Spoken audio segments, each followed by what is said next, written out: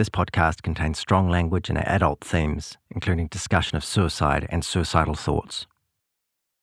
Let me just look at my calendar there. It's day 28 for me on the 25th of January. So if we count 1, 2, 3, 4, 5, 6, 7, 26, 27, 28, no, we'll be good. It'll be about where I'm at now, just during it, which is very sane. It's a myth that women are crazy when they have their cycle. It's beforehand. Yeah. You're actually at your sanest during, really. Like, that's when you get a lot of shit done. Like, you're quite organised. Take note. Cool. I'll wait for that email from you and then I'll make some bookings. Yeah. Lovely. All right. Okay. Sounds good. Thanks, Adam. Cheers. Cheers. Bye. Out of My Mind is a podcast about mental health produced for Stuff by me, Adam Dudding. In each episode, one person talks about their life and about the view from inside their head. Today, Crossing the Lines, featuring Hannah Smith. Hannah's a mother of 2 in her mid-30s who lives in a small town on the South Island. But actually, Hannah isn't her real name, and her daughters' names have been changed as well. Hannah wanted to reduce the chances of her girls stumbling across this podcast once they're old enough to go online.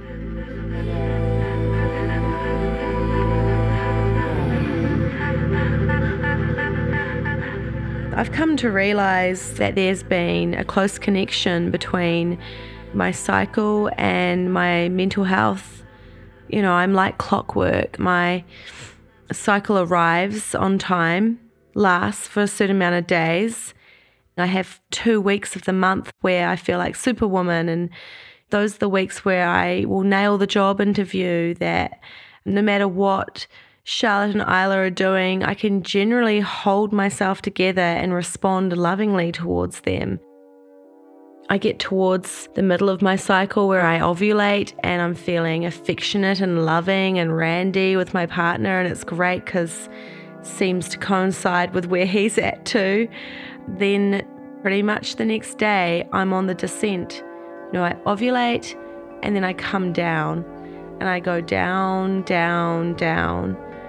Days 19, 20, 21 are the days where I have considered taking my life, where I have decided that I don't have any true friends, where I think it's time to start making plans of ending my relationship, the times where I beat myself up for being a shitty parent, and the times where I will cross lines that I would never think I would cross otherwise.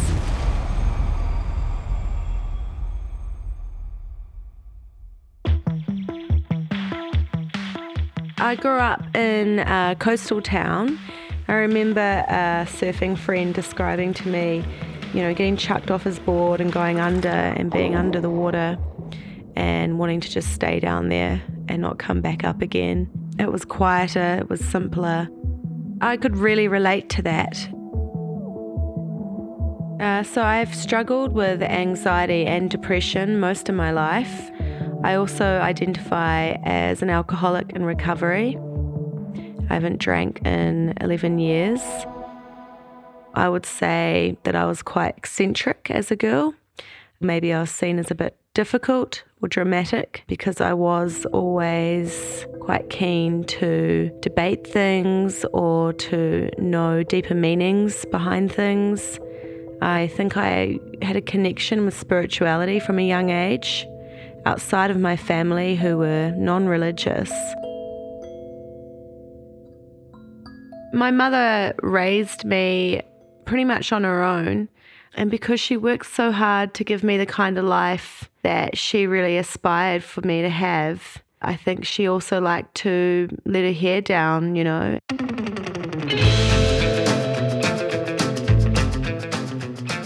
I was always in the car on a Friday night with a plate of food on my lap, heading to some barbecue. And sometimes we'd come home and that would be fine and nothing much happened. But other times we were there too late, you know, and it went on too long. My dad was in and out of my life, which brought uncertainty. And when he was in my life, he was still practicing an alcoholic lifestyle. So sometimes the party was brought home to us. I think some of the uncertainty that I experienced in my childhood around some of these situations meant that I was anxious and unsure. drinking is usually a sign that things aren't okay deep down. And that showed itself for the first time really when I, along with most of the town, attended the wake of a well-loved community member. I got really wasted and embarrassed myself and everybody and my family, and woke up the next day terribly remorseful. And it was the first time that I had drunk alcoholically. I would have been about 12. So my experiences with mental health staff really started to take shape from my preteen years. I felt uneasy. I just felt uneasy. I'd actually been pregnant before within a committed relationship. The first pregnancy actually turned out to be ectopic, a fertilised egg which has lodged itself in the fallopian tube and begun to grow. And so I found that out when my fallopian tube burst and endangered my life. That whole year following that ectopic pregnancy was hell on earth, my hormones being completely out of whack. I just had such uncontrollable anger and just these outbursts of pain, deep psychological pain that looked like me completely out of control, smashing things. But I was just hurting and took that out on my partner, and our relationship really suffered as a result. About a year later, we fell pregnant again, and that was celebrated and wanted. That's Charlotte, my oldest daughter. I was never someone who really wanted to have children, but I wasn't someone who didn't want to have children either. I was surprised at how much of a natural mother I felt. I remember that feeling of like almost having met her before somehow, like I knew this little being in front of me and she was of me, and blew me away. And I delighted in all those special moments that come with being a mum for the first time. But we were still really struggling as a couple. We had external factors that were riding against us, financial stuff, wider family issues. And sadly, we made it a year into Charlotte's life and then made the decision to separate. I had been a solo mum for about a year, and Charlotte was around 2 when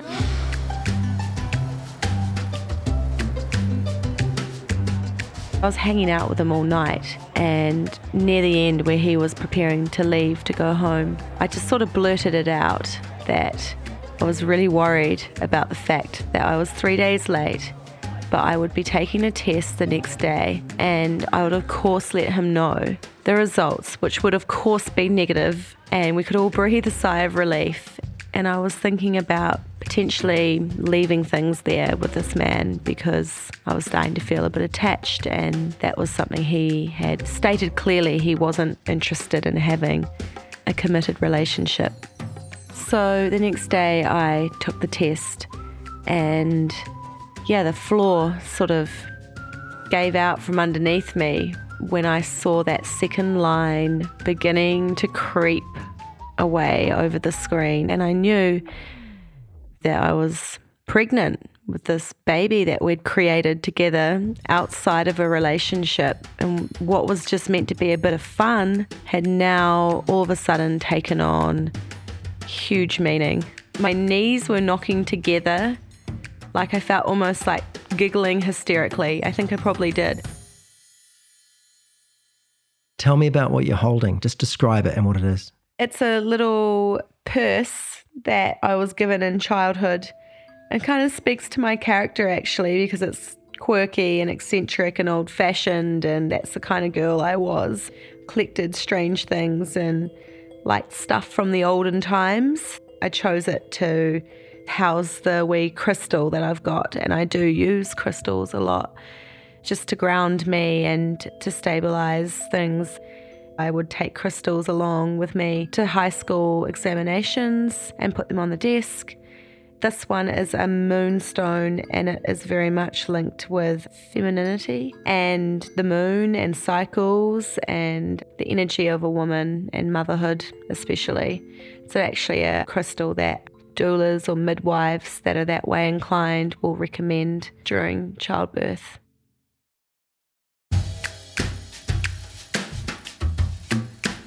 That pregnancy was really difficult because we were still unsure of and negotiating whether or not we would be together, and if we were, then what that would look like.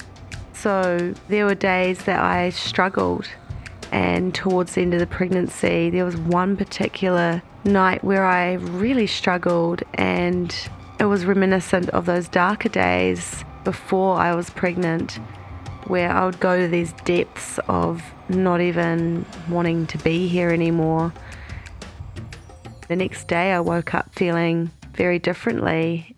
I experienced a lot of shame around having had those feelings. It was the first time I'd had those feelings while being responsible for another life.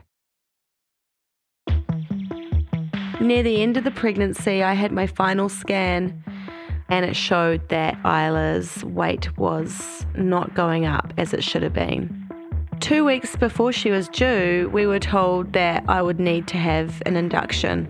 Suddenly I was on my way back to the hospital, and things were happening really hard and fast.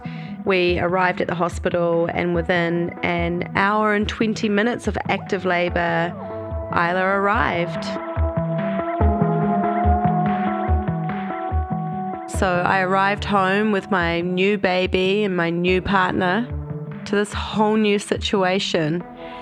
We were really fortunate in that my partner was able to take 2 months off work. So we had this time in which we could enjoy getting to know one another and getting to know this new baby. And of course, Charlotte was in the mix as well, getting used to having a new step parent and a new sister.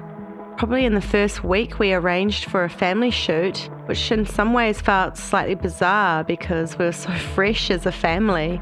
But something I remember from that day is just how natural it actually felt. It resulted in some really beautiful photos that captured such potential for us.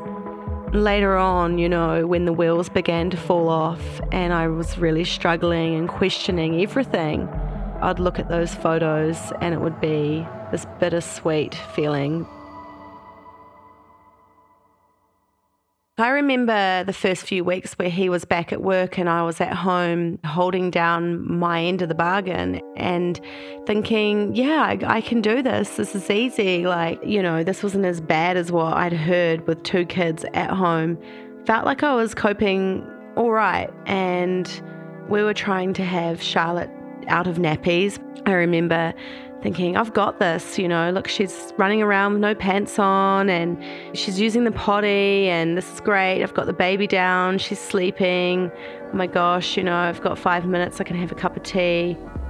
And then all hell breaks loose. Charlotte comes down the stairs screaming. She's got poo all down her leg. She's covered in it. She's got it in her hair. I don't even know how. Isla wakes up screaming. She needs me, but there's poo everywhere. I'm trying to breastfeed. Actually, I did breastfeed Isla while I was wiping poos out of my other daughter's hair. It was hilarious in one sense, but those situations just became more and more frequent. Charlotte would need me and Isla would need me and I would need me, and there's only one of me, so it just wouldn't work. It was also incredibly hot. The temperature would just soar and soar and soar. We lived near some water and I'd be thinking, I've got to get us down to the water. We've got to cool off.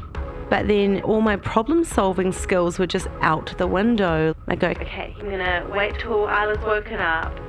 I'm going to have the bag packed. We're going to go in the car down to the river because it's too hot to walk down. But then Isla would wake up after 20 minutes, so I'd be thinking, right, that's not long enough. So now I need to put her in the pram. Okay, we'll go in the pram down to the water. But then that means Charlotte would have to walk, and it's too hot for Charlotte to walk. And I don't have a double pram. I can't do this. I'll just be thrown by someone falling asleep, someone waking up, someone not having slept long enough, someone needing the toilet, someone having an accident. I just felt I couldn't make a decision to save myself. It felt like the day was just insurmountable. And the whole time there was this building being constructed opposite our house, and it was this constant drilling and this constant noise and the ground being shaken, and it would wake Isla up. I just felt like I was starting to lose my mind a little, which I was.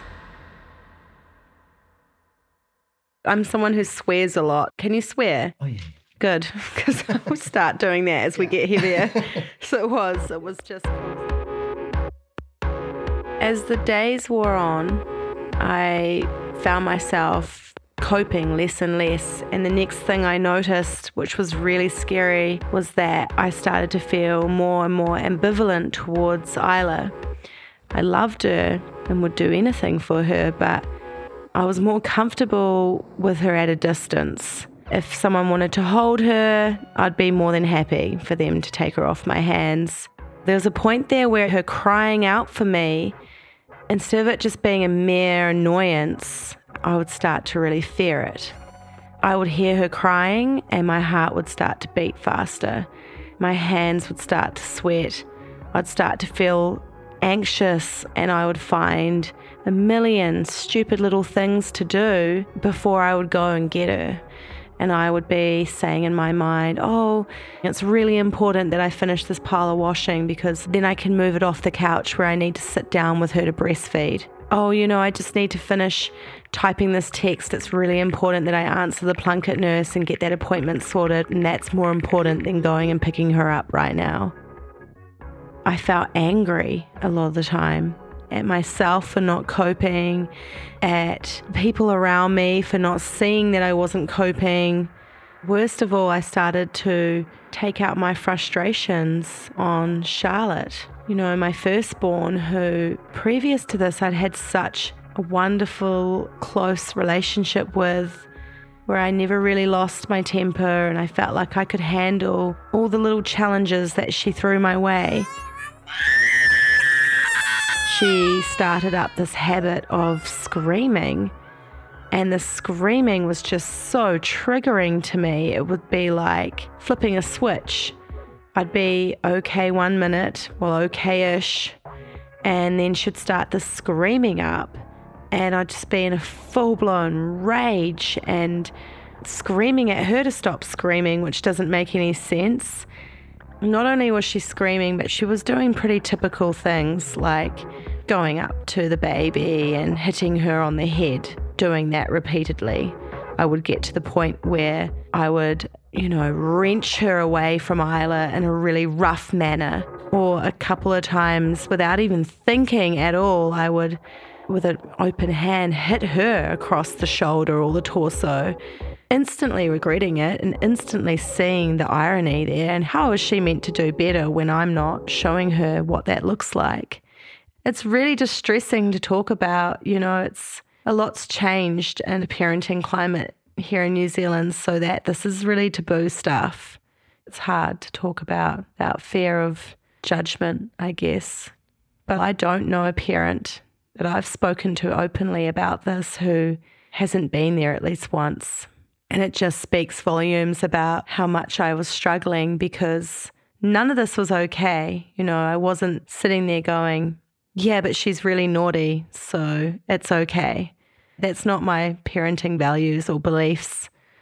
I would go to bed beating myself up internally, thinking of the ways I'd let my girls down. And I was all too well aware of the times that I had lashed out at Charlotte and scared her or hurt her and seen her little face looking at me like, who are you?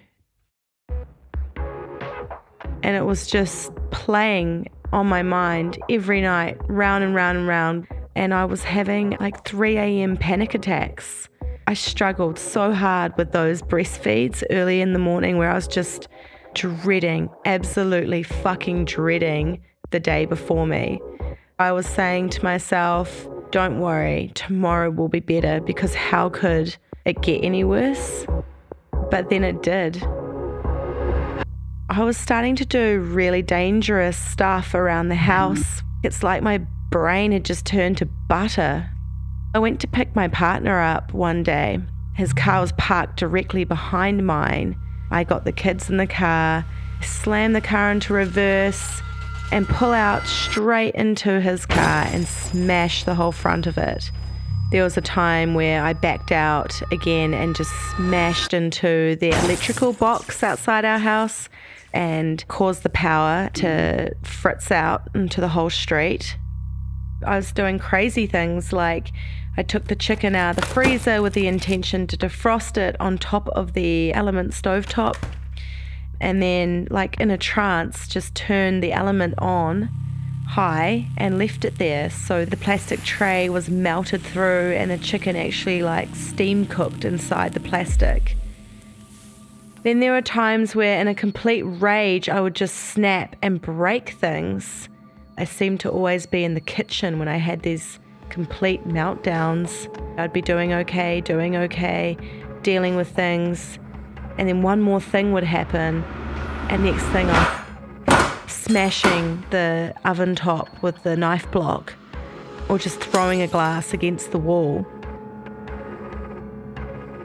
Getting Charlotte to preschool became a real struggle. I'd be aggressively shoving her into a car seat and telling her to shut up and stop screaming and to listen to me, and just to get her to preschool. And then I'd be leaving her there in tears and feeling like the worst mother in the world as I drove away. I remember thinking that these girls would be better off without you as their mother. And then that thought, kind of out of nowhere, just popped into my head. You could just drive into oncoming traffic and that would solve this, or it would at least change this. But I couldn't do something like that.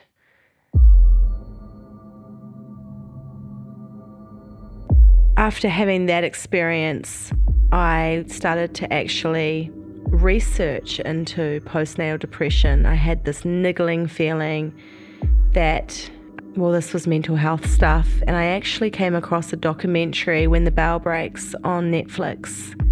The documentary was really dark, really affected me watching that, and how serious this can be. I wanted to see a doctor, and I wanted to reach out to my counsellor that I had throughout my pregnancy but had stopped seeing while Isla was so small. But I also wanted to call a herbalist who knew what they were doing around hormonal health. I was quite interested in that. And so these phone calls all sort of started to take place.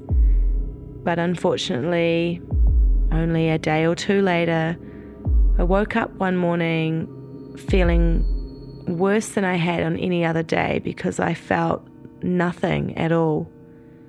I just stared blankly at a wall for the first part of that morning until Charlotte wandered into the bedroom and Isla had woken up, and it all sort of began. Families have a lot going on. Let Ollie help manage the mental load with new cognitive help supplements for everyone 4 and up, like delicious Lolly Focus Pops or Lolly Mellow Pops for kids. And for parents, try 3 new Brainy Chews to help you focus, chill out, or get energized. Find these cognitive health buddies for the whole fam at ollie.com. That's OLLY.com. These statements have not been evaluated by the Food and Drug Administration. This product is not intended to diagnose, treat, cure, or prevent any disease. It felt like the day had sort of began without me really being a part of it, because of the way I was feeling just so disconnected from everything. I think because of the way I was behaving, it triggered Charlotte to start the screaming up that she'd been doing. And instead of feeling immediately angry, I just felt so numb to that screaming. I think I was breastfeeding Isla at the time. And it was that feeling of being like underwater, like I was just drowning. I was almost okay with that. There was a non-feeling of, I didn't care about their needs. I didn't care that she was screaming. I didn't care that Isla was breastfeeding. I didn't care about anything anymore. Until all of a sudden, something came over me and I just snapped completely. And then all that mattered to me was to stop that screaming. And what I did next, I'm not comfortable with going into the details, but what happened scared Charlotte, and it's something that I'm going to have to work through and process. I don't know how going into the details would serve what I'm trying to do through relating this experience, which is to bring a voice to the struggle and to the experience of postnatal depression and postnatal psychosis. I scared the shit out of myself, but at the same time, I don't really feel as though I was myself. I felt like I was a robot or something. I called her father, and he dropped everything when he heard the tone in my voice.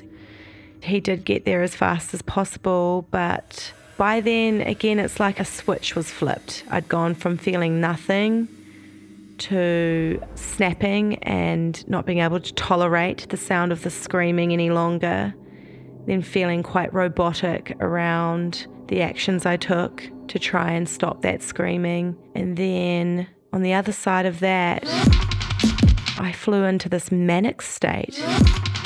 I was suddenly all about what was I going to do about everything. I was going to make sure Charlotte was looked after by somebody else. That was her father.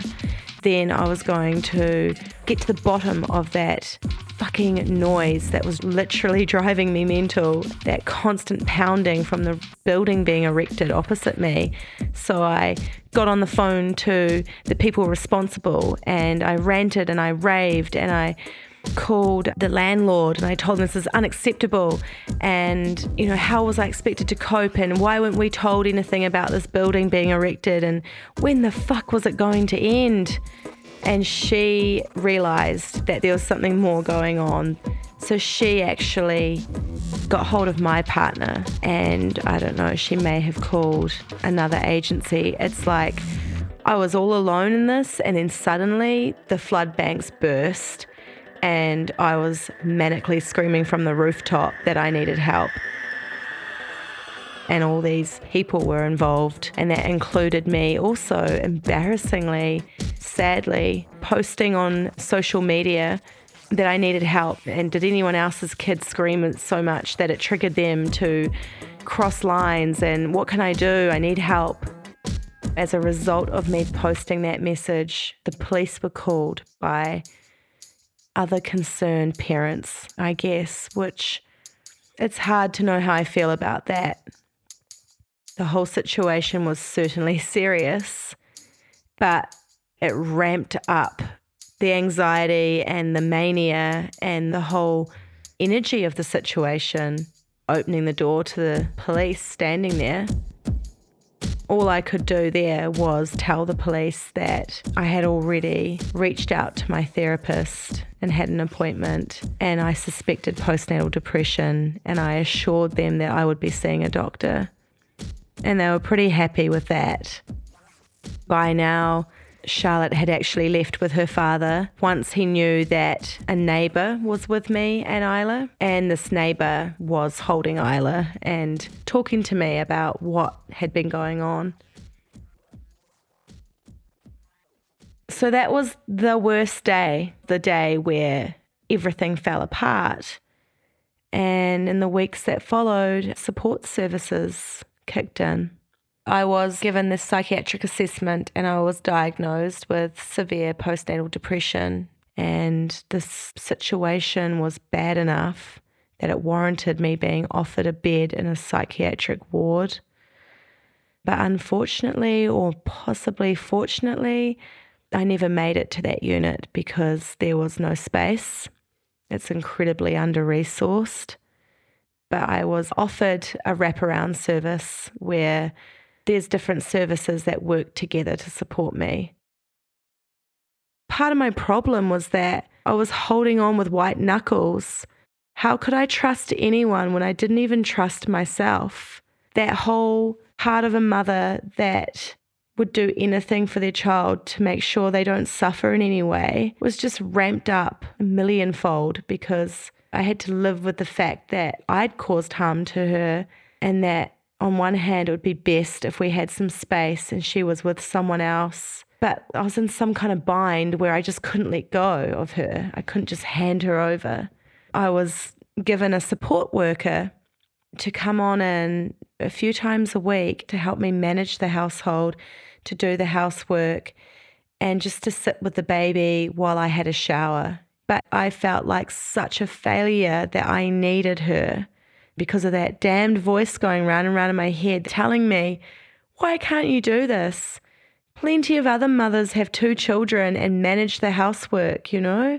Plenty of other mothers have got 2 children or more and they manage to defrost chicken without burning down the house, or back out of the driveway without knocking out the power to half the street, you know?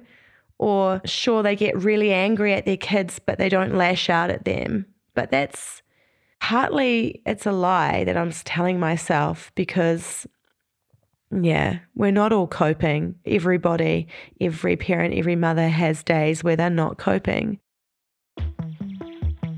I was prescribed some antipsychotic drugs, which I found really helpful. It was described to me by the psych nurse as, this will give you some space from the reoccurring thoughts, the rumination, the beating yourself up internally.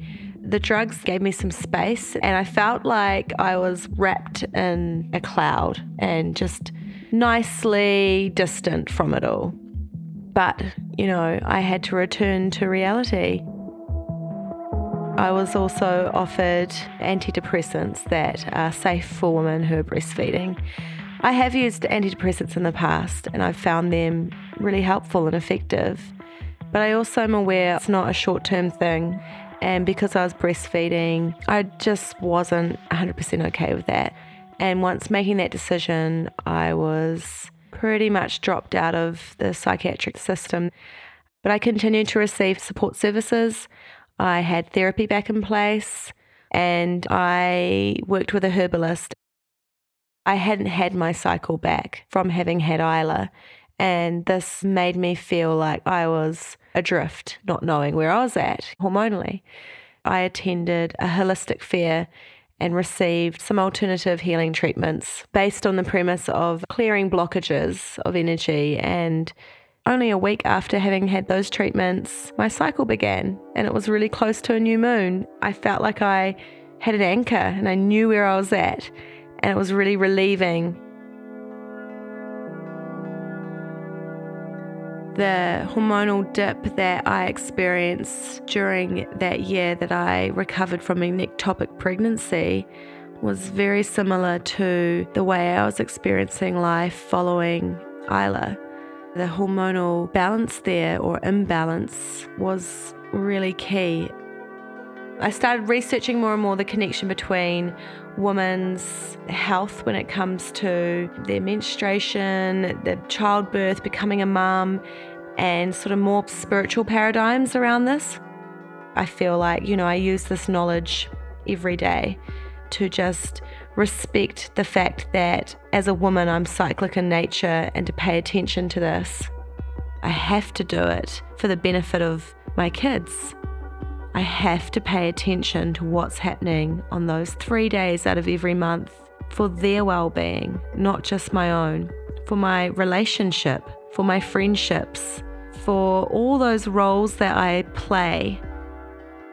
I'll do my best to not overload myself on those days, to organise some play dates for my oldest daughter especially, to run a bath and go to bed early and eat right. When I do resource myself on those 3 days, then the fallout is just so much more limited. Lastly, a practice that I found immensely helpful was ecstatic dance. It's described as a moving meditation. It's an opportunity to get out of your head and into your body. This has been a really important part of my mental health maintenance program because I have a chance to work things out on the dance floor.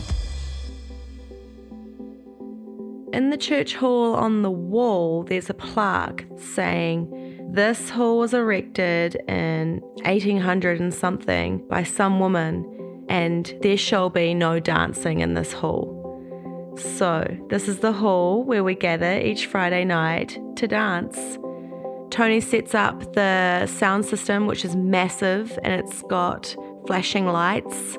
We all start to drift in. Everyone's wearing yoga gear or swirly skirts or singlets or shorts. We end up all on the floor stretching our bodies as the beat begins. Our eyes are closed and I'm starting to feel like this is it. I'm right where I'm meant to be. I'm in a place where I can be myself, where I don't have all the pressures that are usually there in life, in day-to-day life, in parenting life, crushing me. I can start to be free as I move to the music and to the beat. The rules around ecstatic dance is there is absolutely no rules. So for some people, they might just be swaying to the beat. Some people could be climbing the walls. Some people could be jumping up and down and screaming on the spot. Myself, I try to just let out whatever's going on for me that week. It lasts for about an hour and a half of good, solid, hard, sweaty, full-bodied, raving it out dance. I'm sweaty, I'm red-faced, I'm aching all over, I'm absolutely exhausted. Most of all, I'm feeling just this simple joy, this happiness, this freedom.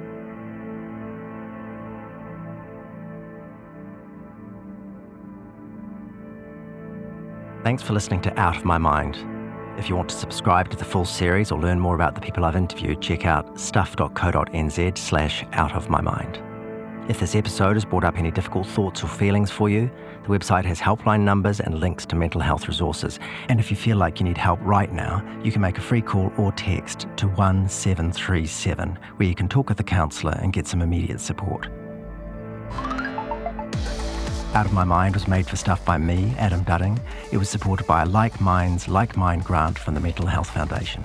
Engineering by Alex Chelkoff at Department of Post, music by Audio Network. My editorial advisor was Eugene Bingham, and special thanks also to Tammy Ellen and Katrina Ferguson.